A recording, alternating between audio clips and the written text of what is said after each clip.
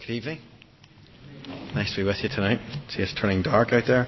When I arrived, the gates were locked to the car park and there were people blocking the way. And I saw people do rude hand gestures at each other in the car. No, I didn't.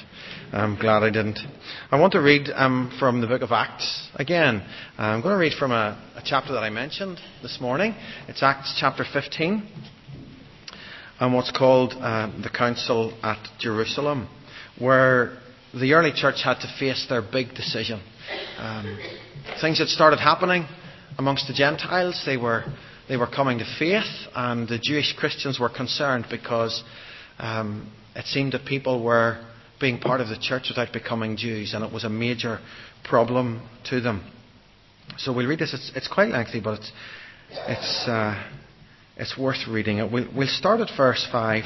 The first few verses tell us that Paul and Barnabas had got into sharp debate with some folk who were insisting that Jewish customs had to be followed. In verse 5 it says, "Then some of the believers who belonged to the party of the Pharisees stood up and said, 'The Gentiles must be circumcised and required to obey the law of Moses.' The apostles and elders met to consider this question. After much discussion, Peter got up and addressed them. 'Brothers, you know that some time ago God made a choice among you that the Gentiles might hear from my lips the message of the gospel and believe. God, who knows the heart, showed that he accepted them by giving the Holy Spirit to them, just as he did to us. He made no distinction between us and them, for he purified their hearts by faith. Now then, why do you try to test God by putting on the necks of the disciples a yoke that neither we nor our fathers have been able to bear? No, we believe it is through the grace of our Lord Jesus that we are saved, just as they are.' The whole assembly became silent, and as they listened to Barnabas and Paul telling about the miraculous signs and wonders God had done among the Gentiles through them. When they finished, James spoke up. 'Brothers, listen to me. Simon has described to us how God at first showed his concern by taking from the Gentiles a people for himself. The words of the prophets are in agreement with this, as it is written, "After this I will return and rebuild David's fallen tent. Its ruins I will rebuild, and I will restore it, that the remnant of men may seek the Lord, and all the Gentiles who bear my name, says the Lord, who does these things that have been known for ages.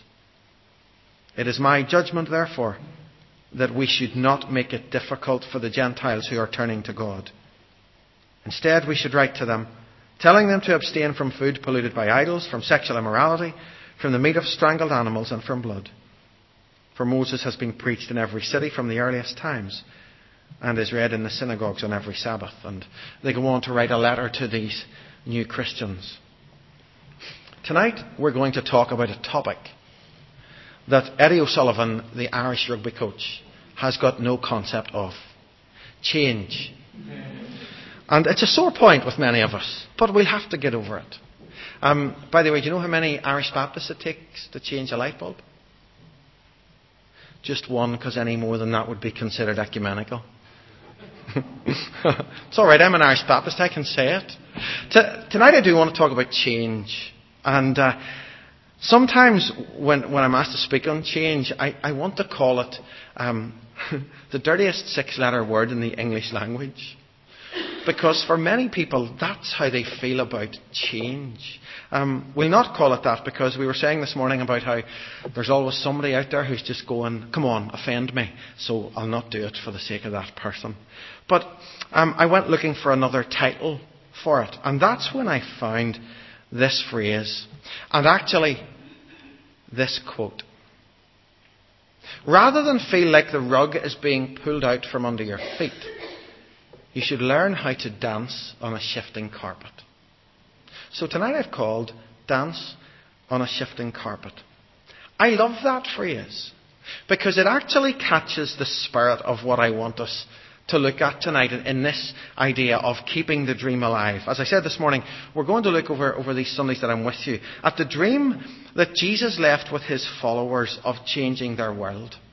And we're going to see how the early church managed to see that happen in a very real way. And for tonight, it's about how they learned to cope with change. To be open to God doing new things through them. And for them, rather than being taken by surprise by what God decided to do, rather than feel like the rug was being pulled out from under their feet, they learned how to dance on a shifting carpet. To be honest though, that's not just a characteristic of the early church, because God's people right through Scripture had to learn the same thing. And before we look at Acts, I thought we could think of a couple of episodes that illustrate it. You think of someone like Abraham, and God's call to him to leave his homeland and go on a brand new journey to where he didn't know, out of pagan Ur of the Chaldees, called to be the founder of a new people, and called to cope with all sorts of things that God threw at him. Joseph, another one who faced major upheaval, snatched from comfort in his father's house, and where he was the favoured son, and then all of a sudden finds himself in God's providence in captivity in Egypt, where eventually he would become the saviour of God's people. And then in Egypt, Moses, who had a really comfortable life, who's removed from Egypt and ends up leading a whole nation through a desert for 40 years. David, minding his own business as a shepherd one day, the next day he's fighting a giant, and then not long after that, he's the king of a nation. And you read his story and everything that happened in his time as king. You think of someone like Jeremiah the prophet. A prophet who found himself giving a message to people who had been snatched away from their land. The land that God had promised to give them. And his message to them was that they wouldn't be going back to that land in their lifetimes. You can't imagine how that news came across to people whose whole history was built around the promise of this land. They used to pray for the peace of Jerusalem, and Jeremiah came and told them now to pray for the peace of the city that they were in Babylon. And then you have Daniel and his friends, who were part of that people in captivity, who had to get used to it. And they learned what it was to be God's people at the very top of a pagan government. And then, just as God's people were probably getting used to the fact that they would be there, God decides to put it into the heart of a man called Nehemiah. A man with a great job and great security.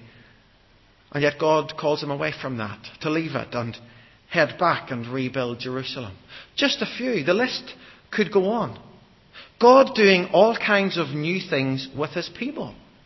For them it would have been very easy to feel like the rug was being pulled out from under them.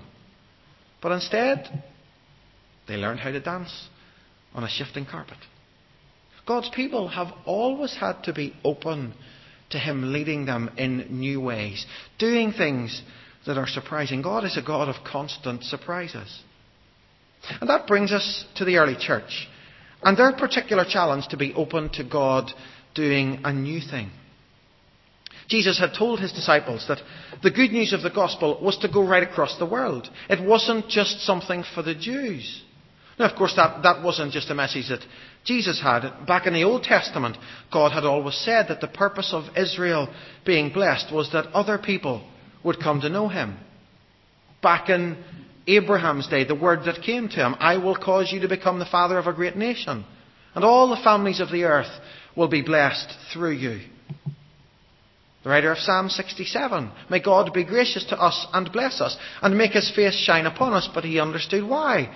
That your ways may be known on earth, your salvation among all nations. The prophet Isaiah was very explicit about it. My blessings are for Gentiles too. My temple will be called a house of prayer for all nations. Just a selection of quotes from the Old Testament. We could mention so many more. The good news wasn't just for the Jews. And yet Israel were, for the most part, actually quite bigoted and sectarian. They didn't take this challenge from God seriously, that they were supposed to be a blessing to the Gentiles. In fact, they actually detested others, the Samaritans and Gentiles. But God's plan was for that to change.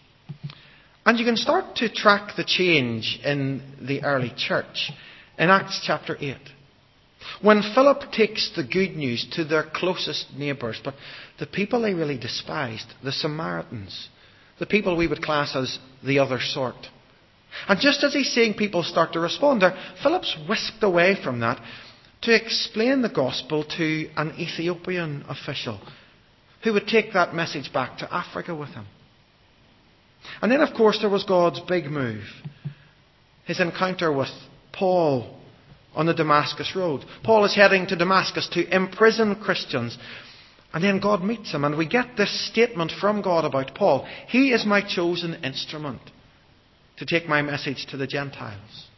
That triggers other events, such as Peter with Cornelius in Acts chapter 10. Peter having all his prejudices challenged and being shown that the Gentiles needed to hear. And then Barnabas in chapter 11 being sent out by the church to check out and to verify what was happening in this new movement. And then, of course, on from that, Paul's great missionary journeys. This must have been exciting for the early church, but also quite frightening. Because it was going to be a very different looking church to what they were used to. It wasn't just a Jewish one anymore. And it was asking the Jews to swallow an awful lot. All of the traditions they held dear were being challenged. Could people actually become Christians without becoming Jews? What about all the laws that had been such an important part of their lives? The big crunch came in the passage that we read in Acts 15 at the Council of Jerusalem. When the church leaders got together to hear what God might be saying to them. And as we read, Paul and Barnabas told the stories of what they had encountered amongst the new Gentile believers. Peter also shared his experiences. And then James, the leader of the church in Jerusalem, reminded them about what Peter had said and shared with them, like all good preachers, what the Scripture had to show. Telling them, reminding them what God had said. Afterward I will return and I will restore the fallen kingdom of David. From the ruins I will rebuild it, and I will restore it so that the rest of humanity might find the Lord, including the Gentiles. All those I have called to be mine. And the penny was dropping. So the decision was made. It became official, if you like. God's church was for all kinds of people, not just for the Jews. You know, as they faced this, as they weighed it up, they really had a choice to make. They couldn't deny that God was doing something. They couldn't deny that the Spirit of God was at work. It was obvious. So here was their choice. They could either follow the prompting of the Spirit and be open to this new thing, or they could choose to dig their heels in. They could insist on things being done the way they had always been done around here. Or they could go with what God was doing. Thankfully, rather than hold on to their ideas and their structures and try to fit the Spirit of God into their structure, they made the structures fit what the Spirit of God was doing. Or to put it another way, instead of having the rug pulled from under them, they learned how to dance on a shifting carpet. I guess that example in the life of the church is a great example for churches on how to cope with change. They made sure they knew what the essentials were. They got the basics right. And then they allowed a liberty in other issues where people had different opinions. Not an irresponsible freedom, mind you, that walked all over the feelings and concerns of others. The letter that they sent out made that clear. But neither were the concerns or the foibles of others going to be allowed to strangle the life out of the church and of what God wanted to do. I mentioned this morning their humility as they made this decision, where they said, it seemed good to the Holy Spirit and to us. They just sensed that this was where God was leading them. And together they committed to following that path. Not that it was easy, don't underestimate it. It was hugely uncomfortable for many of them. And in fact, as you read the story, as it develops, you find that at times they were tempted to slip back into the old ways to make it easier for themselves and to protect themselves from hassle. Actually, we even find Peter, the one who started the whole move really, slipping back into his old ways. And let me just read that to you from Galatians chapter 2, verses 11 to 14. When Peter came to Antioch, Paul is writing, I opposed him to his face because he was clearly in the wrong. Paul never really was one to mince his words or doubt very much. He was clearly in the wrong. Before certain men came from James, he used to eat with the Gentiles. But when they arrived, he began to draw back and separate himself from the Gentiles because he was afraid of those who belonged to the circumcision group. The other Jews joined him in his hypocrisy, so that by their hypocrisy even Barnabas was led astray. So they were tempted to slip back. But despite their setbacks, they stuck to their task. And the church exploded all over the known world. Lives transformed as God did new things.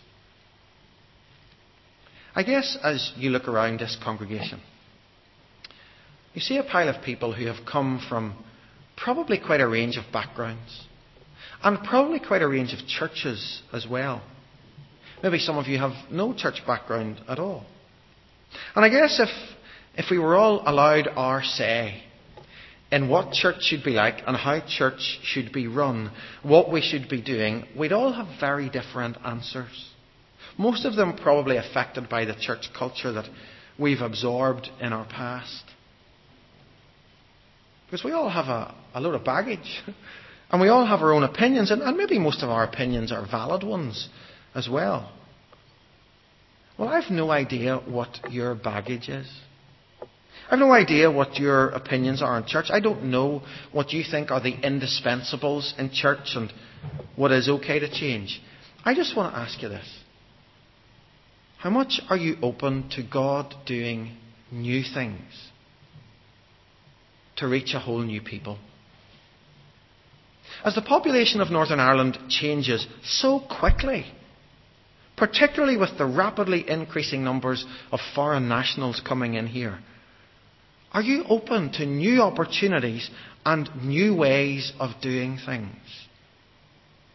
And perhaps even more importantly, as the church on the whole gets progressively older and younger generations drift away from church in their droves,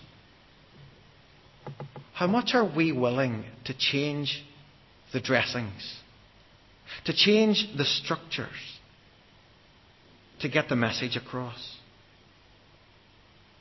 Are we prepared to listen to what God might be saying to us? Are we ready if He asks us to think in totally new ways about what it means to be church here and now, today? Are we prepared to face up to the reality that right across the board in the church today, we are not reaching very many new people with the gospel? And that something is going to have to change if we want to see that happen? Last year we did a mission day in our own church in Green Island. And we learned some uncomfortable facts. Green Island's not a big place. Around about 8,000 people live in the region that is Green Island. And in the churches in Green Island, the total number of people who would be there on a Sunday is about 850. Maybe close on 200 in our church. And at least half of us don't live in Green Island. But even if we did, the reality is that the population of Green Island, somewhere less than 10%, even goes to church. Let alone has a living relationship with Jesus Christ.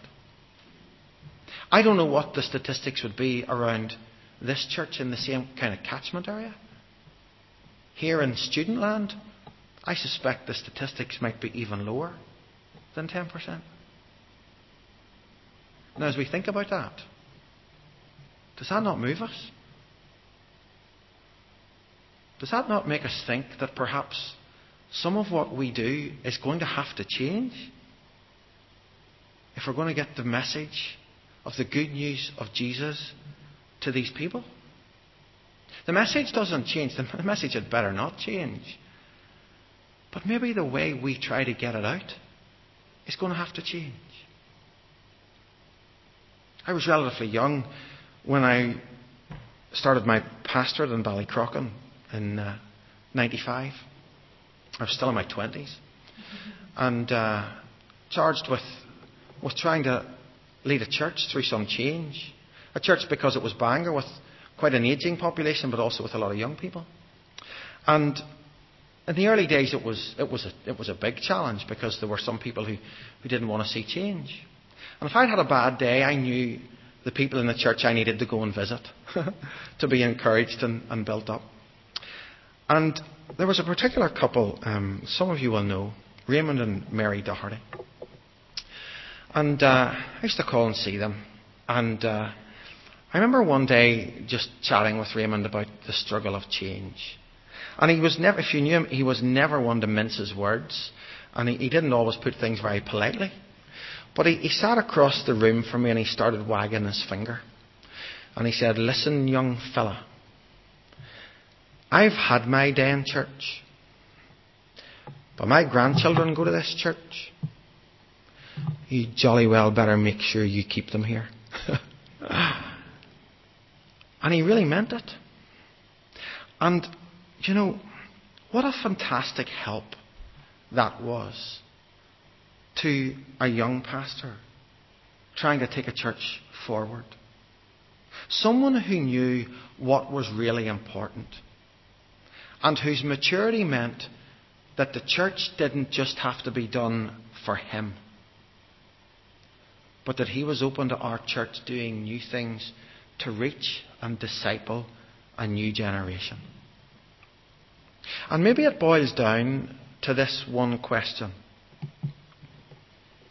Are we going to be church only for those who are already part of it? Are we going to be church for those who haven't yet come to Christ? Is church all about me and what I want from it? Or is it about making sure that the good news of the kingdom goes to everyone around us? And the answer to those questions will determine just how open to change we really are, or how hung up we are on what we want. It will reveal how open we are to God doing something new through us. Here's an interesting thought and maybe a salutary lesson. In Acts 8, just before the developments in the story I mentioned earlier, with the move to take the gospel beyond the Jews, Jesus' challenge to his followers to take the good news everywhere, not to keep it to themselves. Well, actually, they didn't do it for quite some time. So they needed a bit of encouragement to do it. And in their case, the encouragement came in the form of persecution that scattered them and got them out. Stopped them hoarding the message for themselves. Stopped them being merely a church for the people who were already part of them. And as I read that, I wonder about the church today, and I ask, what will it take for us to be really serious about reaching the people who are outside of the church? And what changes might we have to make if that's going to become a reality? Are we ready for the adventure that God might want to take us on to impact a whole new generation? For it will be an adventure. And it will take us to places we've never been before. And it will ask us questions that we've never faced before. And it will ask us to do things that we've never done around here before. But I don't know about you. I think that's an exciting place to be. Yeah, sure, it's a challenge. And sure, it'll be uncomfortable, but is that not going to be worth whatever it costs to do? Now and again I get email devotions sent through to me, and a while ago I was sent this by an old favourite of mine, Max Lucado. And he wrote this: "There is a rawness and a wonder to life. Pursue it. Hunt for it. Sell out to get it. Don't listen to the whines of those who have settled for a second-rate life and want you to do the same so they won't feel guilty. Your goal is not to live long. It's to live. Jesus said the options are clear. On one side there is the voice of safety. You can build a fire in the hearth, stay inside and stay warm and dry and safe. You can't get hurt if you never get out, right? You can't be criticised for what you don't try, right? You can't fall if you don't take a stand, right? You can't lose your balance if you never climb, right? So don't try it. Take the safe route. Or you can hear the voice of adventure. God's adventure. Instead of building a fire in your hearth, build a fire in your heart. Follow God's impulses. Adopt a child.